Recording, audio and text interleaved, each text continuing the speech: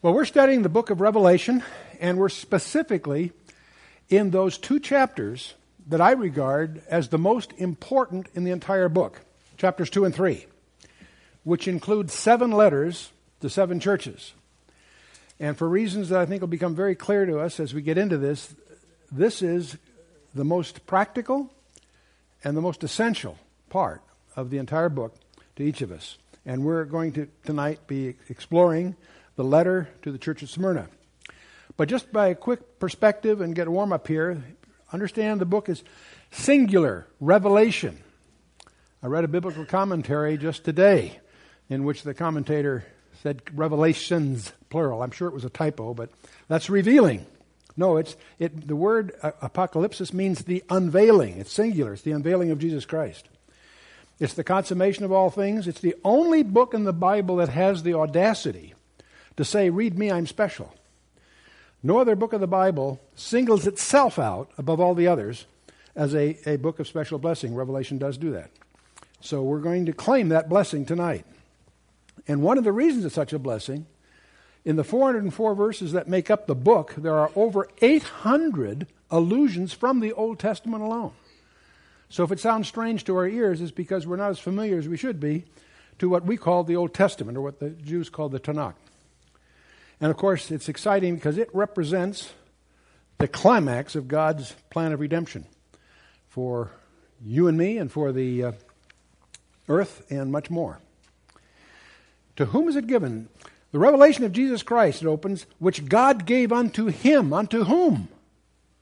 Unto Jesus Christ. That shocks a lot of people to realize that. Everybody reads that and they don't stop to realize what it says. And why did he give it to him? To show unto his servants things which must suddenly come to pass. It's translated shortly. It really means when it starts, it'll be very quick. In text size, it's the Greek word from which we get the word for tachometer. And he sent and signified it, rendered it into signs by his angel unto his servant John, who bear record of the word of God and the testimony of Jesus Christ, and of all the things that he saw. We're going to see a record that John the Apostle penned from things he experienced. He saw them firsthand. He heard them with his ears. And in a very, very exciting manner. And this is the third verse is one of several places in the book where this is expressed. Blessed is he that readeth, and they that hear the words of this prophecy, and keep those things which are written therein, for the time is at hand. And then it continues that just like a memo or a letter, the whole thing is a letter to all the 7 churches. John to the 7 churches which are in Asia, that's the Roman province of Asia. Grace be unto you and peace from him which is, which was, and which is to come. And from the 7 spirits which are before his throne, and from Jesus Christ, who is the faithful witness, the first begotten of the dead, and the prince of the kings of the earth, unto him that loved us and washed us from our sins in his own blood. And it goes on. It's interesting, we have a Trinity alluded to here, I believe. Unto him which is, which was, and which is to come. I view that as the Father. The 7 spirits is the 7-fold spirits as detailed in Isaiah 11. And from Jesus Christ, of course. And then we have a number of appellations on his name, who is the faithful witness, the first begotten of the dead. And that first begotten of the dead phrase is going to be used as an identity in the letter we're studying tonight. In fact, each letter of the 7 letters we're going to explore, Jesus selects a title of himself from chapter 1. It's always relevant to the key theme of each letter. It's a clue, in effect, to what the letter's all about. And the prince of the kings of the earth, and to him that loved us, washed us from our sins in his own blood. So we have the outline of chapter 1 that we looked at in our earlier meetings, which had an introduction, then the salutation and the occasion of the book, then the vision of the risen Christ, a detailed physical description of Christ in heaven. But then we get to verse 19. That's why I wanted to focus on this, because this gives us the outline of the entire book and the outline that will organize our study for us. The outline of the book and then the preparation for the last 2 verses of the chapter 1 are there. Now the outline is, write the things which thou hast seen. John is instructed to write 3 packages, so to speak. Write the things which thou hast seen, the things which are, and the things which shall be hereafter, metatauta. And we have the partitioning, if you will, of the book into 3 parts. The past, present, and future, so to speak. What was the things thou hast seen? That's the vision of Christ that occurred in chapter 1. When you get to this verse, chapter 1 is essentially behind you. That's what thou hast seen, John. Then the things which are, and that'll turn out to be 7 letters to 7 churches that are in existence at the time John is writing. And from what happens after that is future and is the bulk of the book. Write the things which shall be metatauta is the Greek phrase translated here, hereafter. And chapter 4, verse 1 starts out with that same Greek phrase, metatauta. And so those are the 3 partitions. And the reason we focus so much on chapters 2 and 3, because those 2 chapters are the ones that impact you and I directly. You'll see why we have the view we have. From chapter 4 on, we believe we'll be watching that from the mezzanine. So the part that affects us is chapters 2 and 3. The book of Acts covers about 30 years of church history. The book of Revelation covers the following 1900. And you'll see why as we go into it. So we're really focusing in this area, and we've elected to actually spend a full session on each of the 7 churches, and I'll try to show you why. Chapter 1 closes with the final verse. It says, "The mystery of the 7 stars which thou sawest in my right hand, and the 7 golden lampstands." These were introduced earlier in the chapter, but I want you to notice Jesus himself explains what those symbols or signs means. It's astonishing to realize how many of the signs in Revelation are explained by the book itself. Not all of them, but they're all explained somewhere else in the Bible. One of the great treasure hunts that make up the study of Revelation is to study it with a concordance, and every time you find some expression in there that you don't understand, track down that word elsewhere in the Bible, and to properly understand the book of Revelation, it'll take you into virtually every book of the Bible, Old and New Testament. But in any case, here Jesus explains the stars and the lampstands. The 7 stars which thou sawest in my right hand, the 7 golden lampstands. The 7 stars are the angels of the 7 churches. And the 7 lampstands which thou sawest are the 7 churches. And we're going to see those lampstands. They're on the earth in chapters 2 and 3, but they're going to be in heaven in chapter 4. Now the 7 churches. The first question that will, and this will haunt us through the next 5 sessions as well, why were these 7 churches picked? There were more than 7 churches in the proconsular Asia, the area that we would think of as Turkey. There's certainly over 100 churches in the New Testament period. Why these 7? Why did the Holy Spirit pick these 7? And there's another phrase that occurs in each letter. Every letter uses a different title of Christ. Obviously, it's a different church. And the report card of that, which is basically what they are, of that church, is different for each one. But there's one phrase that closes each letter. He that hath an ear, let him hear what the Spirit says to the churches. That's sort of a code phrase. It's sort of a closing phrase. And it gives us a clue as to what these are all about. There are at least 4 levels of understanding or application of these letters. The first is local. These were real churches. We'll talk about that. They were real places with real churches that had real problems that these letters do address. But strangely, the letters go far beyond just that application. It turns out, the Holy Spirit says, he that hath an ear, let him hear what the Spirit says to the churches, plural. Every one of these letters apply to every church on the planet Earth in different degrees. And there's a central theme which each of the 7 letters, and you need to understand the central theme of each letter, what was right, what was wrong, and what the remedies were required. Because there are parts of that affect every one of the churches on the planet Earth. So each letter is admonitory in a collective sense, in a broad sense. But the Spirit also says, he that hath an ear. How many of you have earlobes? Can I see a show of hands? Okay, it's about 90%. Good, okay. Then if you have an ear, you are to listen to this, and that means there is a personal application. The Holy Spirit intended this letter tonight to apply to each one of us to some degree. Now that, so far, so good, no problem. There's a 4th letter that creates some controversy. They have a prophetic implication. And this is not some kind of fringe conjecture. Some people might regard it that way. But I'll just show you why so many scholars, ourselves included, feel they are prophetic by making just one simple observation. If these letters were in any other order, this would not be true. But in the order they're in, and with the emphasis that they have, they lay out a history of the church from the apostolic period to the present day. And you have to see that you'll either see that or you don't. It's up to you. But we'll show you why we have that view. Now, as we get into this, it'll be instructive for us to be conscious of 7 elements that make up the letter. There's the name of the church, and the name of the church will have an impact on what it's really all about. That's quite surprising when you think about it. Jesus, in addressing that church, selects a title of himself that fits the situation, and each title is different. There are 7 different titles of Christ introduced in chapter 1 and 7 different titles of Christ that are used in the 7 letters. Then there's a report card. There's some good news, the commendation. You did this really well. I know your works, and this is really great. You feel pretty good. Then you get to the 4th element, which is an expression of concern. Where you'll say, nevertheless, I have this problem. I have this concern over you. You're not doing quite what you should be over here, whatever. So it's a report card. Once he gets through that, then there's an exhortation. Here's the remedy. Here's what I want you to focus on. Not everything. Here's the specific things you need to focus on in your situation. And then there's a promise included for the overcomer. Each letter includes a little phrase near the end that says, for the one that overcometh, I will do this, that. There's a special little reward for the one that overcomes. And then there's this strange closing phrase. He that hath an ear, hear what the Spirit says at 7 churches. Now, you'll see why there are 7 elements here, because what you're going to discover when you do all 7 churches, there's a couple of churches that have no commendation. There's a couple of churches that have no concern expressed. What's more important to recognize is that every church will be surprised.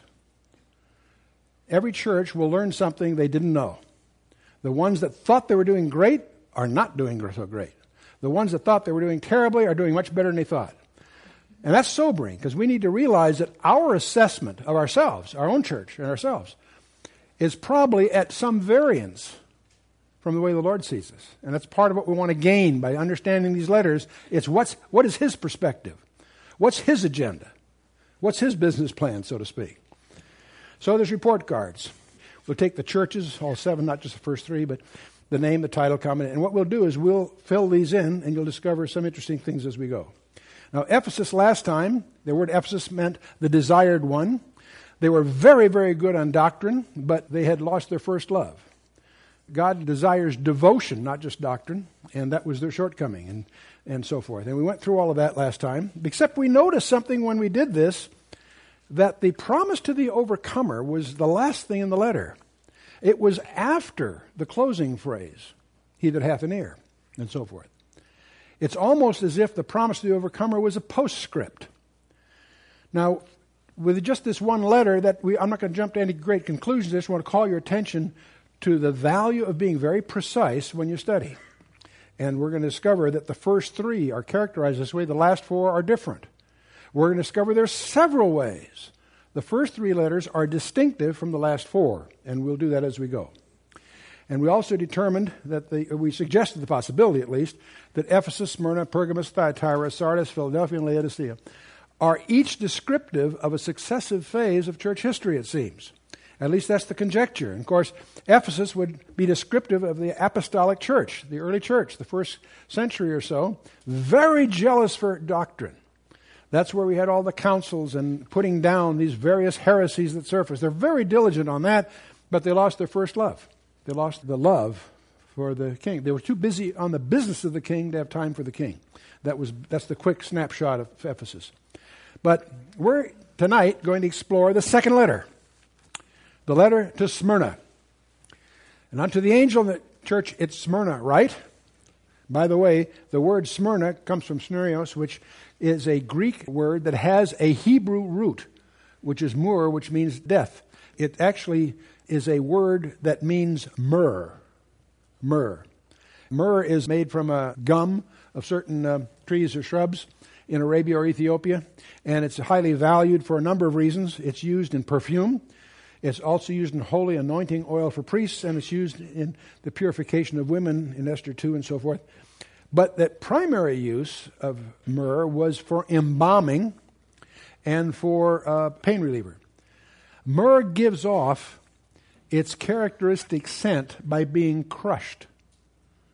So the very term here is going to turn out to be very descriptive of the church at Smyrna. Now, you recall at Christmas we usually celebrate the wise men, bringing the three, they're actually not wise men, they're the magi, but in any case, they bring the three gifts to the child. They bring what? What were the three gifts? Anyone? Gold, frankincense, and myrrh, exactly. Gold speaks of royalty. Frankincense is a incense for priesthood, speaking to his deity and priesthood. And myrrh, of course, speaks of his suffering and death. It's prophet, priest, and king. But it's interesting to look ahead in the millennium, because we find in Isaiah 60, it mentions that he is going to be given gifts in the millennium of gold and frankincense, but no myrrh. Why no myrrh? Because his death is behind him. It's once and for all. There are obviously different levels of application. We'll focus initially, of course, on the local. Smyrna was an actual place. It's about 42 miles north of Ephesus. It had a double harbor. Had a narrow entrance to the second part with a chain that could be blocking it. This has since been silted in, but that's the way it was originally. Today, this city is a thriving city in Turkey. It's known as Izmir, which is a Turkish rendering in a sense of Smyrna. And it's the third largest city in Turkey. It's got about 300,000 population. It's a very beautiful, very bustling city. In the New Testament period, it probably had a population of about 100,000, which was a very large city in those days. It exports tobacco, grapes, figs, cotton, olives, and olive oil. A lot of shipping. It's got a great harbor. In fact, if you look at a map, that's where Patmos is. That's where John is writing this. We were at Ephesus last time, and that had a harbor that was getting filled with erosion because the Romans took down all the trees, and that caused erosion. That eventually lost the harbor. But Smyrna is about 42 miles to the north. It has an excellent, almost double harbor. As such, it becomes a major trading port that connects Greece and the rest of it to the east. If you look at a regular contemporary map, you can see Izmir there, just north of Ephesus. You can almost see a triangle between Athens, Izmir, and Patmos to get a rough feeling for the geography there. Very, very key location. In fact, it's always been. It's at the entrance of a very fertile valley, a very well-sheltered gulf, very sheltered harbor. Its strategic placement caused it to rival other cities, Sardis and others, as the connection between Asia and Europe. And so it's very prosperous from the beginning. Strabo described it as the most beautiful city in the world. And even today, the bustling Izmir has been termed the Paris of the Levant. It was devastated many years ago. It had a history about 2,500 years before it was devastated by the Lydians and so forth. But anyway, we get to about the 4th century. Alexander the Great orders one of his generals, Lysimachus, to build a strong, well-planned city, the most beautiful city in that region. And it became known as the Flower of Iona. It was singled out for excellence very early. And it prospered. In addition to that patronage from Alexander, it also became one of the greatest cities of the known world. When you get to about 27 BC, it comes under the control of the Romans, because it was a very faithful ally to Rome in the Syrian and Mithraic wars, and so they played the chips right and they were on the winning side. So they enjoyed great material prosperity for the next several centuries.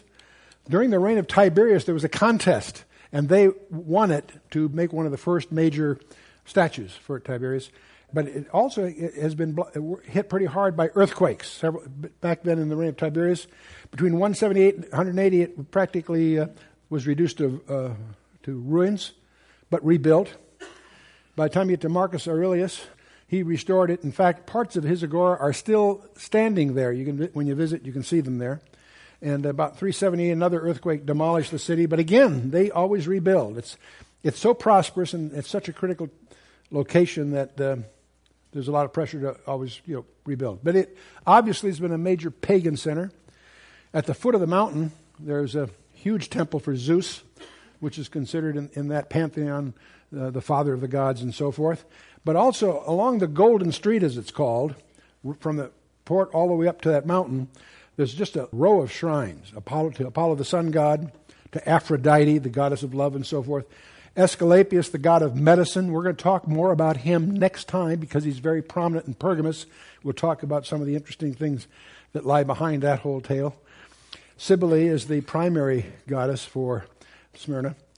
At the agora itself, that's the commercial and political center, there were statues of Poseidon, the sea god, and Demeter, the goddess of corn. But in any case, the primary deity they worshipped was Cybele. I won't get into a lot of this, except her worship was very wild and unrestrained. She's considered the giver of wealth, and she's always depicted enthroned with a very unusual crown, a crown of battlements and towers. And I mention this primarily because there are some speculation by some scholars that in Daniel chapter 11, there may be an allusion to this because of, speaking of as the goddess of fortress. In your King James is the god of forces, but in the rendering it's actually female. The goddess of fortresses is alluded there, and some people associate it with this particular idol. But more to the point of our interest, Smyrna was also one of the early places to sponsor Caesar worship. It readily accepted Caesar worship in 196 BC. So this is a couple of centuries before the period that we're going to be watching in John's period. The Smyrnians erected a temple to Dea Roma, the goddess of Rome. And because of that, they won the contest, so to speak, to build this temple to Tiberius in 26 AD. The worship of the emperor was compulsory. Now, for most people, this was a token gesture. Each year, a Roman citizen had to burn a pinch of incense on the altar and acknowledge publicly that Caesar was supreme lord.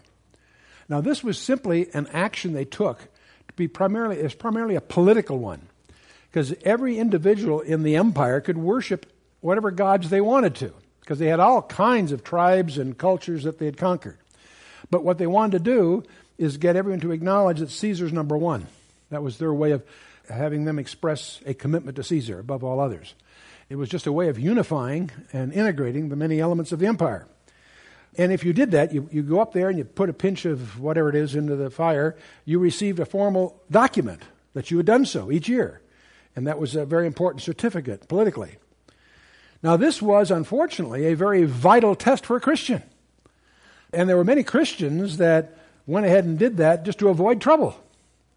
But Christians who were serious about Jesus Christ had a problem. They refused to go and put this pinch of incense in the fire, and that caused them to be burned at the stake, in effect, willingly. Because all they had to do to avoid being burned at the stake is put a pinch of stuff in the fire. But not in good conscience, because if Jesus Christ is Lord, Caesar isn't. And so those that refused were made an example of, either by being burned at the stake or fed to the lions or whatever. So anyway, let's take a look at the letter Jesus writes to the church of Smyrna. Under the angel of the church of Smyrna write, "These things saith the first and the last, which was dead and is alive." Now this is the title that Jesus chose. Now, interesting title. The first and the last, he which was dead and is alive. These are the elements of the identity of Christ to this church. And it's interesting, you're going to see that concept of death all through this, because they were facing martyrdom every day. Last time when we looked through chapter 1, we noted that this expression, first and the last, occurs how many times in the Bible? 7. Good guess. What's very revealing is in 2 of the places, he not only says he's the first and the last, but he was dead and is alive. That's a blow to the Jehovah's Witnesses, because they love to talk about Jehovah God and so forth, and you can get them to acknowledge in each of these references that the first and the last is, of course, what they call Jehovah God. But Revelation 1:17 and Revelation 2:18 has got an embarrassing phrase tucked in there. I'm the first and the last who was dead and am alive. That's a little hard to deny that that's speaking very specifically of none other than Jesus Christ. Then he gets to the report card. "I know thy works and tribulation and poverty, but thou art rich. And I know the blasphemy of them that say they are Jews and are not, but are of the synagogue of Satan." Ooh. Now this is the commendation. This is the good news, Smyrnians. Jesus says, "I know thy works." We need to notice that almost every letter opens that way.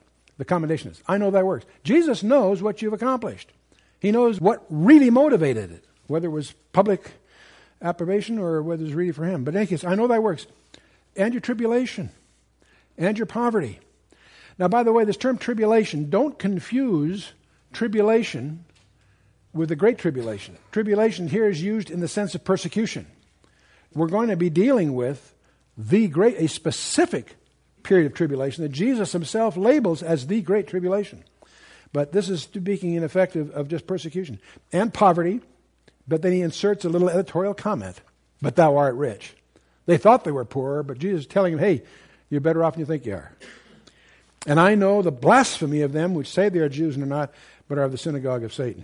Let's talk just a little bit about tribulation. There's several different words. The word that's used here is thlipsis, which is a pressing together, crushing under pressure. It's a metaphor for oppression, affliction, tribulation, distress, or straits. Anyone here not in tribulation? That was a trap. You'll see why in a little bit. But I want to emphasize right up early, we're not talking about the Great Tribulation. That's going to become clear as we go downstream. Every one of us are going to have tribulation, trouble, persecution. Why? Because Jesus promises it in John 16:33, 2 Timothy 3:12, and elsewhere. He also speaks of our poverty but rich. This is going to be in contrast, vivid contrast, to the church at Laodicea at the end, which thinks they're rich but are actually poor.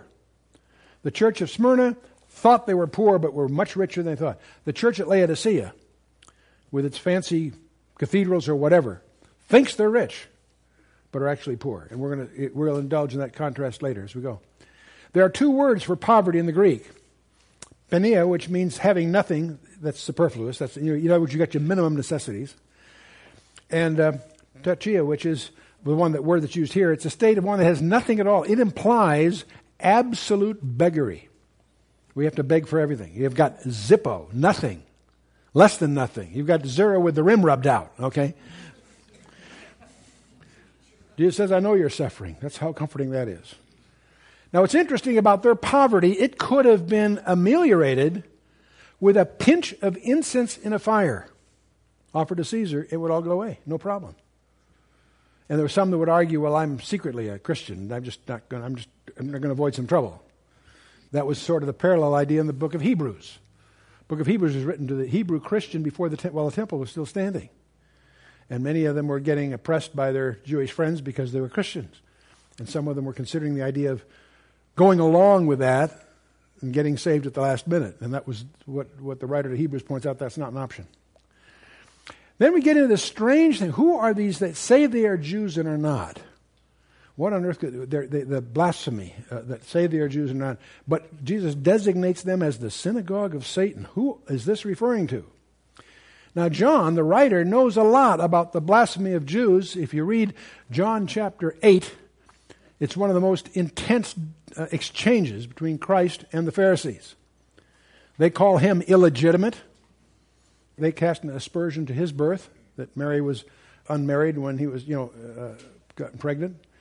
And he says, I'll tell you something about your fathers. You're the father of the devil. And when you read John 8, you want to really understand the sparks that are flying. But he understands the blasphemy of Jews. Some of the scholars view this allusion to those that were legalistic, the legalists, the Judaizers. And this is the leaven that the epistle of the Galatians hits head on. Remember in Acts 15, there was the demand that the Gentile converts had to get circumcised. Circumcision was a symbol of an allegiance to the covenant with Abraham. Circumcision of the children was a demonstration that the parents were committed to the covenant of Abraham. Now, in today's world, it doesn't mean as much because it's often done just for medical reasons. But classically, the circumcision was an indication of the parents being committed to Abraham. Well, the idea was that when a Gentile became a Christian, they were obviously generally uncircumcised. There was a big issue, and that's what led to the council in Acts 15. The conclusion was that they don't have to become Jews to become Christians. Okay, even Peter is rebuked by Paul in these issues. In Galatians 2 and 3, it's mentioned, where Paul rebukes Peter, and Peter later admits he was wrong. He agrees in his second letter about Paul, although he sort of mumbles. He says, some things are hard to understand. But they had their issues on here. Now, you need to understand, if you're going to understand the history here, the early persecution of Christians was brought about by the Jews, not the Romans. That came later. That's why Luke, as he drafts what I believe are the trial documents for Paul's appeal to Rome, in both Luke 1 and Luke 2, the book of Acts, we find that one of the emphasis that's always there is that the troubles were always fanned by the local Jewish community that regarded the Christian sect as a heretical sect, of course. And so that happened in Antioch in Acts 13, and Iconium in Acts 14, and Lystra, Acts 14, and Thessalonica in Acts 17, and so forth. And just to mention a few of them. It's interesting that Polycarp, John trained Polycarp. John's the one that appointed Polycarp as the bishop of Smyrna. And John is writing this letter in about 95 A.D. under Domitian, right? about 166 A.D. So a good Polycarp by now is probably 100 years old, maybe over 100 years old. And he refused to recant as he was asked to. And his quote, when they're tying him to the stake, to burn him at the stake, he said, 86 years have I served him, Jesus Christ, and he never did me wrong. How can I now blaspheme my King who has loved me so? Bring on the flames. So this old man was burned at the stake on a Sabbath day by the Jews, as well as they encouraged the Jews. They were part of the cheering section here as they burned Polycarp, Bishop of Smyrna, at the stake. We speak of remember the parables of the various soils and the sowing of the tares. There were 4 tares that were sown in the early church. Legalism was one of them. Legalism denies Christ's completed work. Gnosticism is a denial of Christ's humanity. And Caesar worship, the denial of Christ's lordship. These 3 tares or false doctrines were the primary adverse thrusts against the early church. Legalism, denying Christ's completed work; Gnosticism, denial of Christ's humanity; and Caesar worship, denial of Christ's lordship. Okay, let's get to the exhortation then. Jesus goes on, fear none of those things which thou shalt suffer. Behold, the devil shall cast some of you into prison, that ye may be tried. And ye shall have tribulation 10 days. Be thou faithful unto death, and I will give thee a crown of life. Pretty straightforward exhortation. Fear none of those things. It's interesting that one of the condemnations we'll see in the lake of fire, but when it lists the various people who can be thrown in the fire, the first one listed are the fearful. It's hard to realize that fearfulness is the opposite of faith. Fear none of these things which thou shalt suffer. Behold, who's going to cast you into prison? The devil. He's behind all of this, that ye may be tried. And ye shall have tribulation 10 days. Be thou faithful unto death, and I'll give thee the crown of life. See, they're fearful of death. Jesus will give them the crown of life. Now, this term 10 days has a couple of different understandings by various authors. The term 10 days is held by some scholars as to be a Hebrew idiom for a short period of time. We find it used that way in Genesis 24, verse 55, Job 19:3, Dan 1:12. It's used as a figure of speech, if you will. And that may be what it means, but I'm going to show you another view that might be more defendable. By the way, the word crown here is a Stephanos, not a diadem. So the Stephanos here is the kind of thing you reward a victor, if you will. 10 days. It's interesting that there were 10, if you study the persecutions by Rome, we obviously had Nero, was one of the bad guys. He's the guy that had Paul beheaded, and he's the one that crucified Peter upside down. Then we get to Domitian. That's the guy that exiled John to Patmos, and that's, in other words, the contemporary guy here. He is followed by Trajan. When Domitian dies is when John is released from Patmos to go back to Ephesus, where he retires, in effect. But Trajan is the guy that had Ignatius burned at the stake, and he's followed by Marcus Aurelius. This brings you into the period that was celebrated in the movie The Gladiator, essentially, if you recall. Marcus Aurelius is the guy that it was in his reign that Polycarp gets burned at the stake. Then we have Septimus Severus, who is the one that killed Irenaeus. And then we get to Maximus, and he killed Ursula and Hippolytus, and Decius, and Valerian, and then Aurelian, and then finally Diocletian. Diocletian is the 10th of this gang. Notice they're not necessarily contiguous. These are the particular emperors under which there was specific, directed persecution against the church. And the worst of the bunch was Diocletian, the last guy on the list. Total of 250 years. Some scholars suspect that 10 days or 10 periods are here profiled. And so either way. There was famine and pestilence on Rome. Diseases were brought back from the Parthian Wars. The diseases devastated Rome. Then also the Tiber overflowed and put the grain storehouses underwater. All this led to famine and persecution at various times. And what they did, the convenient scapegoats, was this illegal underground religious movement called Christians. They were a convenient scapegoat. And so it was convenient for the politicians to somehow pin the blame for these disasters on the Christians. So Christianity became a crime. 5 million believers died for Christ during this period, according to Fox's Book of Martyrs. Sound terrible? The 20th century murdered more Christians than all the other centuries put together. So while this is bloody and while this is dark, it doesn't compare to today. Stalin himself murdered somewhere between 30 and 40 million of his own people, of which the estimates are 50% of them were Christians. And you could go on and on. In addition, of course, to the Jewish issue that we all are familiar with. There are crowns promised. We saw the crown of life promised in this one. I thought it'd be a good time to point out there's 5 that are specifically promised in the Scripture. Crown of life for those who have suffered for His sake, and both here and in James chapter 1. The crown of righteousness is promised in 2 Timothy 4 for those who love His appearance. Crown of glory for those who fed the flock. Crown incorruptible for those who press on steadfastly. The crown of rejoicing for those who win souls. So how many crowns are there going to be given out? Trick question. Probably many, many, many different kinds. If I was going to pick a guess, I wouldn't pick the 5 that are listed. I'd guess 7, but I suspect there's more than that too. These are just happen to be the ones that are alluded to specifically in the Scripture. Okay, we went through the exhortation. And after the exhortation, we have this phrase, he that hath an ear, let him hear what the Spirit says to the churches. And then we have this promise to the overcomer. He that overcometh shall not be hurt of the second death. First thing I want you to notice is the structure. You notice that the promise to the overcomer, just like the previous letter, is like a P.S. It's after the close of the letter. It's like an appendage.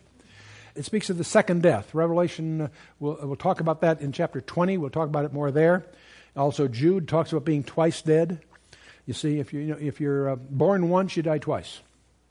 If you're born twice, you die once. That's the way to go. Right? Okay. Well, I said there are different applications. Let's talk, how does this apply? Fine, we've talked about how it applies to Smyrna. How does it apply to you and I? Well, first of all, one way we need to apply this, and I'll show you, I'm going to give you an addenda at the end of this, may surprise you, but don't confuse persecution with the Great Tribulation. And here's the key phrase. I didn't even put it on a slide. I want you to be paying attention here. Just because we believe we can prove to you that the church will not go through that period of time called the Great Tribulation, where do we in America get the arrogance to presume that we'll be exempted from what most of the body of Christ in most of the world for most of the last 1900 years have had to endure? It's called persecution. Don't confuse. A lot of people accuse pre-trib people of being escapists. No, hardly. No, we're not that naive.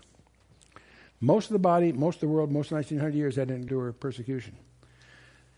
It is the opinion of many, and we join with those, that ultimately the body of Christ in America will have to go underground again, like it had to in the early years. But let's get back to this non-Jews. What on earth are the non-Jews? Is it possible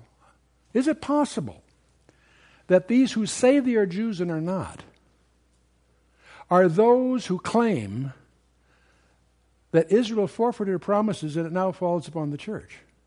Is it possible that this illusion, this very strange illusion that we find here in this letter, may be reflexive on the people who hold a view that's called replacement theology?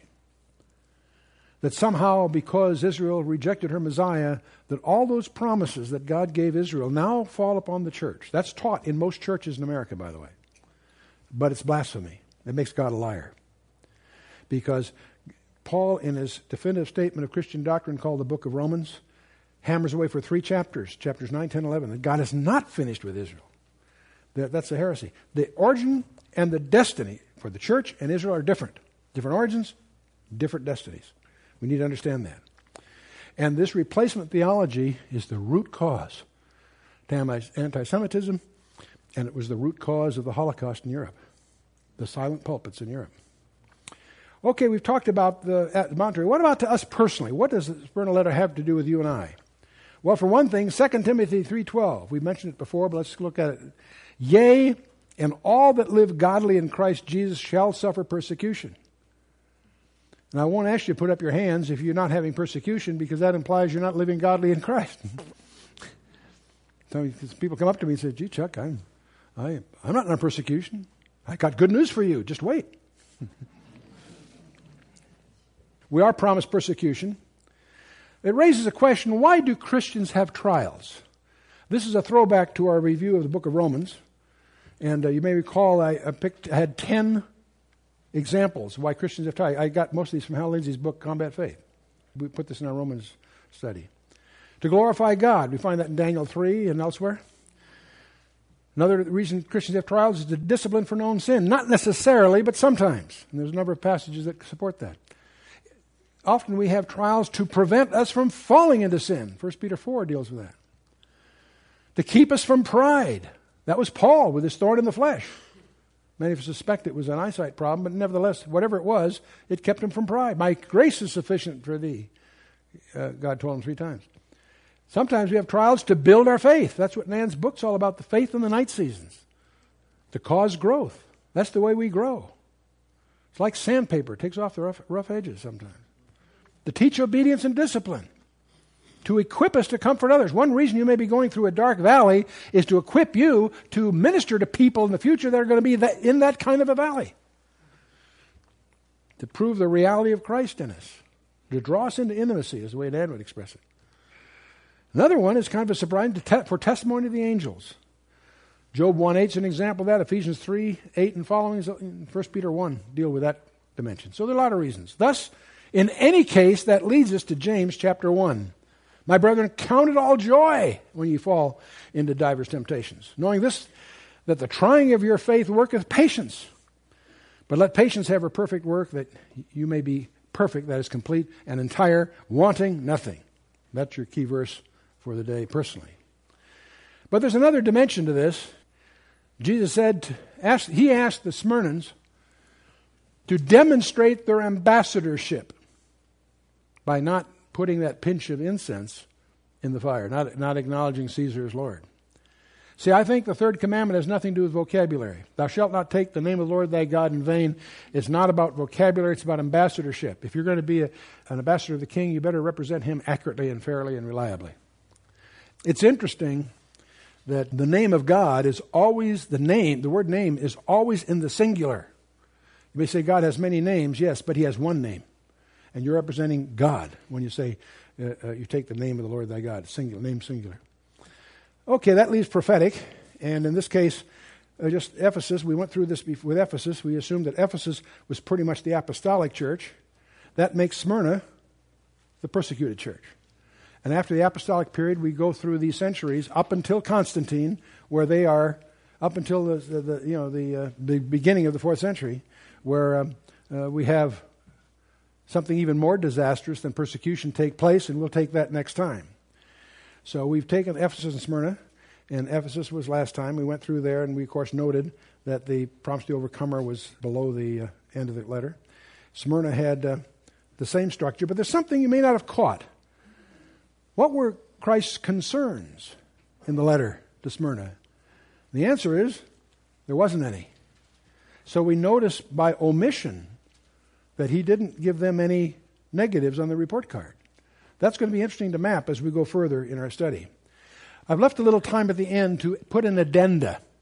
This addenda, I think, is going to be some essential background as we go forward in the book of Revelation. I'd like to talk about one of the pivotal prophecy passages in the New Testament called the Olivet Discourse.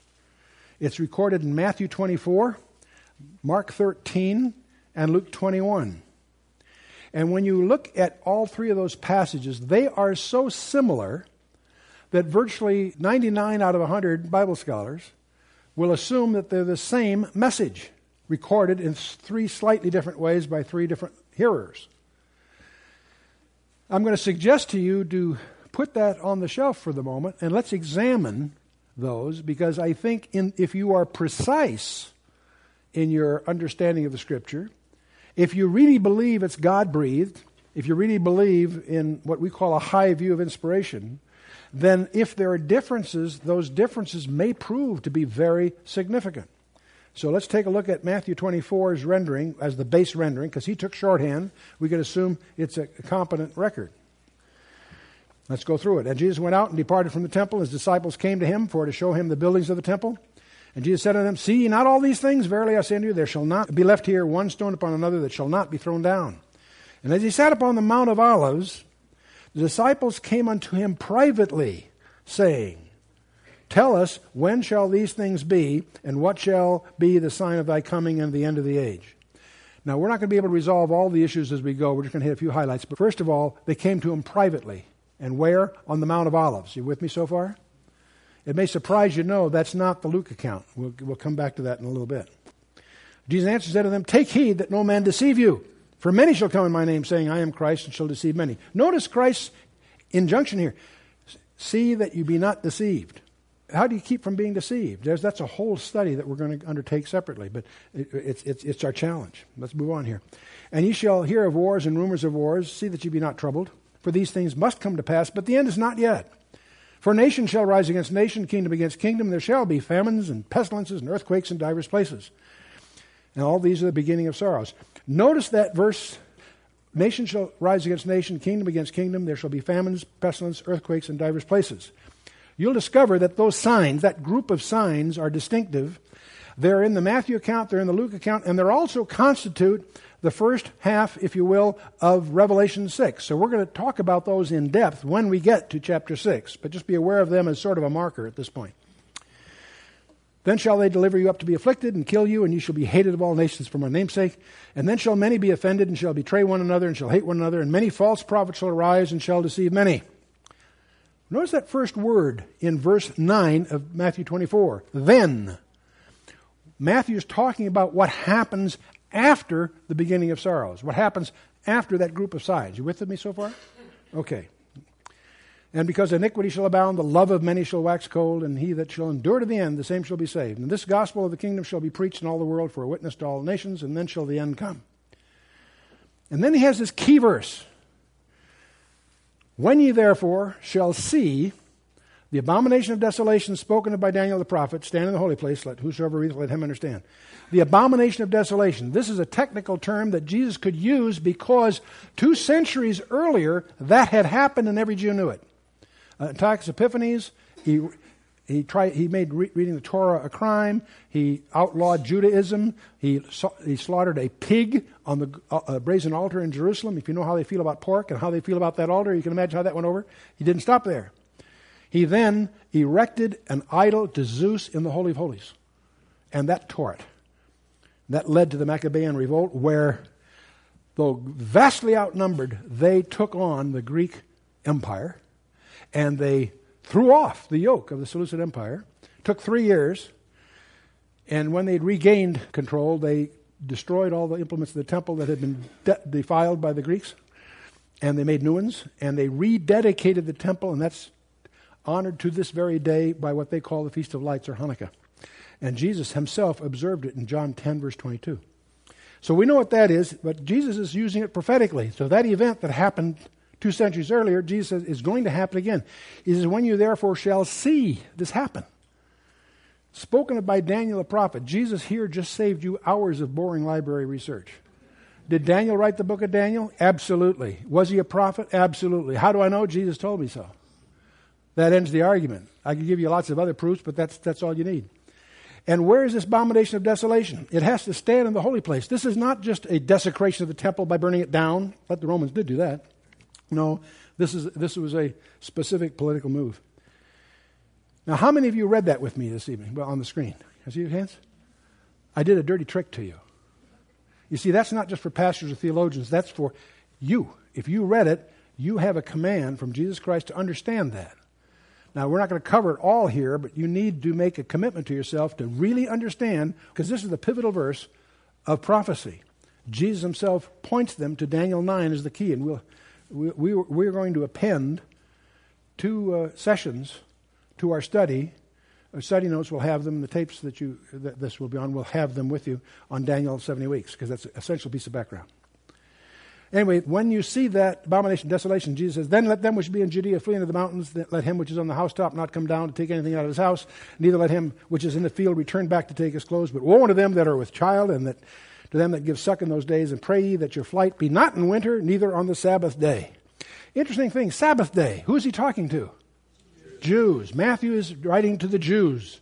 Let's remember that because Luke's writing to the Gentiles. It's going to be a little different. You'll see. For then shall be great tribulation. There's that term. Jesus is quoting himself. He's quoting from Daniel 12, where virtually the same words occur. Then shall be great tribulation, such as not since the beginning of the world to this time nor ever shall be. So in other words, this is a distinctive period of time. And except those days should be shortened, there should no flesh be saved. But for the elect's sake, those days shall be shortened. Don't assume that everybody that's saved is in the elect. That's another stumbling block for some. And then if any man should say unto you, Lo, here is Christ or there, believe it not. For there shall arise false Christs and false prophets that shall show great signs and wonders, insomuch that if it were possible they shall deceive the very elect. Behold, I have told you before. Wherefore they say unto you, Behold, he's in the desert, go not forth. Behold, he's in the secret chambers, believe it not. For as the lightning cometh out of the east and shineth even to the west, so shall the coming of the Son of Man be. He's talking about the second coming, not the rapture. Be careful. For wheresoever the carcass is, there shall the eagles be gathered together. What does that mean? I don't know. Neither have I found any scholar that has anything but guesses, that they at least admit they're guessing. They're not sure. They suspect that was a proverbial phrase at the time, but there's just conjectures as to it. Has several different conjectures, but I'll leave that on the shelf for now. Immediately after the tribulation of those days shall the sun be darkened, the moon shall not give her light, the stars shall fall from heaven, the powers of heaven shall be shaken. Has that happened yet? No. Absolutely not. There are people, prominent Christian leaders, that claim this has already happened. Not this. They say, it's just allegory. That's just allegory. And it reminds me of the old computer phrase. In the computer industry, we used to say, if you torture the data long enough, it'll confess to anything. Yeah. Then shall appear the sign of the Son of Man in heaven, and then shall the tribes of the earth mourn, for they shall see the Son of Man coming in the clouds of heaven with power and great glory. And he shall send his angels with a great sound of a trumpet, and they shall gather together his elect from the four winds, from the one end of heaven to the other. Now learn the parable of the fig tree. When his branch is yet tender and putteth forth leaves, ye know that summer is nigh. So likewise ye, when ye shall see these things, all these things, know that it is near even at the doors. Verily I say unto you, this generation shall not pass till all these things be fulfilled. And the libraries are full of books that try to predict which generation are we talking about, how long is it. I won't go into that right now. We'll do that another time. Heaven and earth shall pass away, but my word shall not pass away. But of that day and hour knoweth no man, no, not the angels of heaven, not but my Father only. We're going to go look at Luke in detail, but we're not bothered with Mark, but I want to take one verse from Mark. And Mark's rendering is pretty parallel. Mark's rendering is Peter's, really. Mark was Peter's, his secretary. But Mark does include something that Matthew doesn't. If you look at this verse in Mark 13, it says, Heaven and earth shall pass away, but my word shall not pass away. But of that day and hour knoweth no man, no, not the angels of heaven, neither the Son, but the Father only. This is a remarkable verse in the Scripture. Because at least at that moment, there was something the Father knew, the Son did not. And that's just a provocative insight. Whatever he didn't know then, I'm sure he knows now. And then Matthew goes on, but the days of Noah were, so shall the days of the coming of the Son of Man be. For as in the days that were before the flood, they were eating and drinking and marrying and giving in marriage until the day that Noah entered into the ark, and knew not until the flood came and took them all away. So shall the coming of the Son of Man be. Again, we're talking about the second coming, and again, we're taught you won't understand this passage unless you've done your homework in Genesis chapter 6 to understand what the days of Noah were, which again is another study. But anyway, Matthew goes on, then shall be two in the field, one shall be taken, the other left. Two women shall be grinding at the mill, one shall be taken, the other left. Watch therefore, for ye know not what hour your Lord doth come. But know this, that if the good man of the house had known in what watch the thief would come, he would have watched and would not have suffered his house to be broken up. Therefore be ye also ready, for in such an hour as ye think not, the Son of Man cometh. Who then is faithful and wise servant, who his Lord hath made ruler over his household, to give him meat in its due season? Behold, blessed is that servant, whom his Lord, when he cometh, shall find so doing. For verily I say to you, that he shall make him ruler over all his goods. But if that evil servant shall say in his heart, the Lord delayeth his coming, he shall begin to smite his fellow servants and drink and eat with the drunken. And the Lord of that servant shall come in a day when he looketh not for him, and in an hour when he is not aware of, and shall cut him asunder and point him his portion with the hypocrites. There shall be weeping and gnashing of teeth. Well, I don't know. There's a lot we could talk about this. All I'm going to make sure, I'm not going to suggest the Lord's delaying at all. I think he can come any moment, okay? Let's take a quick look at Luke, and most people crunch these two together to assume they're the same presentation. Let's challenge that assumption and see what it reveals. This is Luke now. Luke 21. As some spake of the temple, how it was adorned with goodly stones and gifts, he said, as for these things which ye behold, the days will come in the which there shall not be left one stone upon another that shall not be thrown down. So it's obviously very similar to the Matthew thing, but it may not be exactly the same. Let's see here. They asked him, saying, Master, but when shall these things be, and what sign shall there be when these things shall come to pass? And he said, Take heed that ye be not deceived. For many shall come in my name, saying, I am Christ, and the time draweth near. Go ye not therefore after them.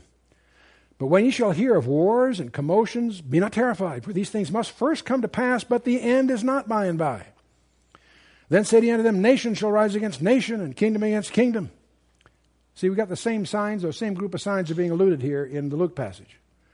And great earthquakes shall be in divers places, and famines and pestilence and fearful sights, and great signs shall be from heaven. Let's stop at verse 11 for a minute.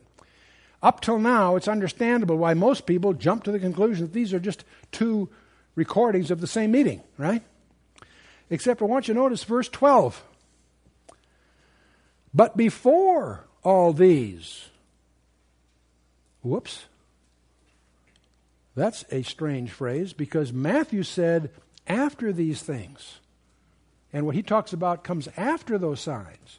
What Luke's going to deal with here are things that happen before those signs. You see the difference? That difference turns out to be profoundly significant. Because there are all kinds of very serious Bible scholars who, in effect, don't notice that before this. Before all these, they shall lay their hands on you and persecute you and deliver you up to the synagogues and into prisons, being brought before kings and rulers for my name's sake, and it shall turn to you for a testimony. Settle it therefore in your hearts, not to meditate before what you shall answer. For I'll give you a mouth and a wisdom which all your adversaries shall not be able to gainsay nor resist. And ye shall be betrayed both by parents and by brethren and kinsfolks and friends, and some of you shall they cause to be put to death. And ye shall be hated of all men for my name's sake. But there shall not a hair of your head perish, in a permanent sense. That may be just a afterlife remark, or it may mean something else. I'll come back to you in a minute. In your patience possess ye your souls. And when ye shall see Jerusalem compassed with armies, then know that the desolation thereof is nigh. Then let them which be in Judea flee into the mountains, and let them which are in the midst of it depart out, and let not them that are in the countries enter thereinto. For these be the days of vengeance, that all things which are written may be fulfilled. So here Luke is telling them, before these signs, they're going to have trouble, and when they hear Jerusalem surrounded, get out of town when you can. Let me tell you something most people don't know. Vespasian and his son Titus were the main Roman leaders conquering the various cities in Israel about this time, until Nero dies. When Nero dies, there's turbulence in Rome, and I won't go through all the politics. Galba took over, they murdered him, and so forth. Vespasian goes to Rome as become the emperor of the entire empire, leaving his son, general, who then follows through and sets up the siege that causes Jerusalem to fall in 70 AD. The point is, I've tracked this down. There are some scholars that point out they believe that no Christians got killed. Over 1 million people got killed in that siege, but no Christians. Why? Because Jesus warned them, when you see the cities getting surrounded, get out of town. And during this hesitation by the Romans, because of the turbulence associated with Nero thing, they didn't close it up. And that gave those guys a chance to split and get into the hills, wherever. Follow me? And that's the premise by some scholars, is the Christians, if they followed Christ's advice, would not have been in the fall of Jerusalem. Interesting. But let's go on here. Woe unto them that are with child, to them that give suck in those days, for there shall be great distress in the land, and wrath upon this people. For they shall fall by the edge of the sword, and shall be led away captive into all nations. And Jerusalem shall be trodden down of the Gentiles, until the times of the Gentiles be fulfilled. And there shall be signs of the sun and the moon. This is now, he's looking ahead, of course. In the stars and upon the earth, the distress of nations, perplexity, the sea and waves roaring, men's hearts failing for fear and for looking after those things which are coming upon the earth. For the powers of heaven shall be shaken. And then shall they see the Son of Man coming in cloud with power and great glory. And when these things begin to come to pass, then look up and lift up your heads, for your redemption draweth nigh. And he spake to them in a parable, behold, the fig tree and all the trees. No, it's not just a fig tree here, all trees. When they now shoot forth, you see and know of your own selves that summer is now nigh at hand. So likewise, when you see these things come to pass, know ye that the kingdom of God is nigh at hand. Verily I say unto this generation shall not pass away till all be fulfilled. Heaven and earth shall pass away, but my word shall not pass away. Take heed to yourselves, lest any time your hearts be overcharged with surfeiting and drunkenness and cares of this life, so that they may come upon you unawares. For as a snare shall it come on all them that dwell on the face of the whole earth. Watch ye therefore and pray always. Get this verse, interesting key verse. Watch ye therefore and pray always, that ye may be accounted worthy to escape all these things that shall come to pass and to stand before the Son of Man. Wow, that's interesting. And in the daytime, now you thought this was the Mount of Olives? No, look what Luke says. And in the daytime, he was teaching at the temple. At night, he went out and abode in the Mount of, that is called the Mount of Olives. And all the people came early in the morning to hear him at the temple, for to hear him. Gee, I thought they were the same briefing. Apparently they're similar, but not exactly the same. Very similar, but not the same. It's this strange thing that Luke says, but before all these, they shall lay hands upon you, etc., etc. Matthew says, then shall they. There's a big difference. And these verses bracket this group of signs: false Christs, wars, famines, earthquakes, right? Then and before, very different. Let's see if we can stand back from this now and draw some interesting observations. Luke and Matthew are taking a slightly different perspective. Luke's talking to Gentiles and Matthew, the Jews. Both of them face this group of signs: wars, famines, pestilences, earthquakes, and so forth. You with me so far? Okay. Luke is focusing beforehand, Matthew after. There are two desolations of Jerusalem in view. Luke is focusing on the fall of Jerusalem in 70 AD, which occurs prior to the wars and pestilences and earthquakes. You with me? That's what he says. Matthew is looking at a different desolation, because he includes a milestone that Luke doesn't even mention. After the wars, famines, pestilence, earthquakes, Matthew says, these are the beginning of sorrows. But when ye shall see, in other words, after this, the abomination of desolation, then let them which be in Judea flee, etc. You with me? So Matthew is focusing on a second desolation that is labeled by Jesus himself as the Great Tribulation. Yes, it does involve Jerusalem. That's the center of it. Jeremiah 30 verse 7 calls it the time of Jacob's trouble. So we have a big difference here.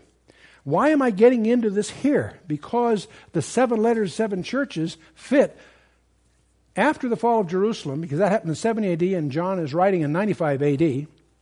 But clearly when he's writing the wars and rumors of wars, what we call Revelation chapter 6 hasn't happened yet. You with me? Okay, we're together. Something very interesting. Luke doesn't even mention the Great Tribulation as such. He talks about its climax. He obviously has a total view involved. But he makes no mention of the abomination of desolation. The fleeing to the mountains instruction are for those that are threatening captivity by the nations and so forth, right? See the difference? Very similar, but very different. Matthew is writing to the Jews, but the Jews aren't listening, because Jesus, riding that donkey, he proclaimed judicial blindness in Israel that Paul talks about in Romans chapter 11, verse 25. Israel's blinded until the fullness of the Gentiles be come in. So they're going to be blinded anyway. By the time you get to the abomination of desolation, they have woken up and be watching. The blindness is lifted. You follow me? Because the Gentiles will have come in. It's after the rapture. The rapture occurs between the 7 letters and those signs. I should have left a little gap probably in the diagram there. It's interesting that Luke, while Matthew doesn't deal with the Jews in the fall of Jerusalem, Luke does. But Luke doesn't bother, because his readers, I think, are in the mezzanine by the time you get to the last part of it. You with me? That's conjecture. I leave it with you to sort it out, because it's going to come up again and again. So that brings us to the close of our study tonight. For next time, I want you to once again read chapters 2 and 3. They're not that long. Read the whole chapters. And do an outline of the letter to Pergamos. It's going to be full of some surprises for you. And as background, if you have time, find out who Balaam was and who Balak was. You'll find that in Numbers 22 through about 25. And we'll talk about it because Jesus makes reference to them, and you won't understand what Jesus is talking about unless you have the background that he presumes you have. So that's our challenge for next time. Let's stand for a closing word of prayer. Let's bow our hearts. Oh, Father, we just thank you for your word.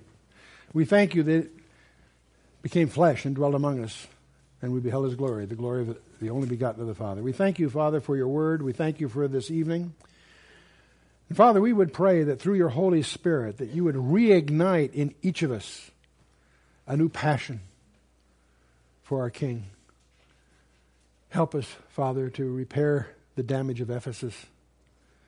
That while we need to be sound on doctrine, we have to be ever more sound in our devotion. Help us, Father, to love you more. You've commanded us, the greatest commandment, to love you above all other things. And Father, we also thank you for the warnings in the letter of Smyrna. We do recognize that on the horizon there may be dark clouds, and yet those dark clouds will provide strength for the body. And Father, we do pray that you would just reignite in each of us a hunger, an appetite for your word. Help us to really absorb and understand these 7 letters, that we might apply them as you would have us apply them to ourselves. We would, Father, that you just help us to see the path before us, what you would have us do, how you would rearrange our priorities, that we might be much more effective stewards of the opportunities that lie ahead. As we commit ourselves right now before your throne without any reservation, we commit ourselves into your hands. In the name of Yeshua, the first and the last, he was dead and is alive now. Whoever liveth to make intercession for us, we just thank you. In the name of Yeshua, our Lord and Savior, Jesus Christ. Amen. God bless you.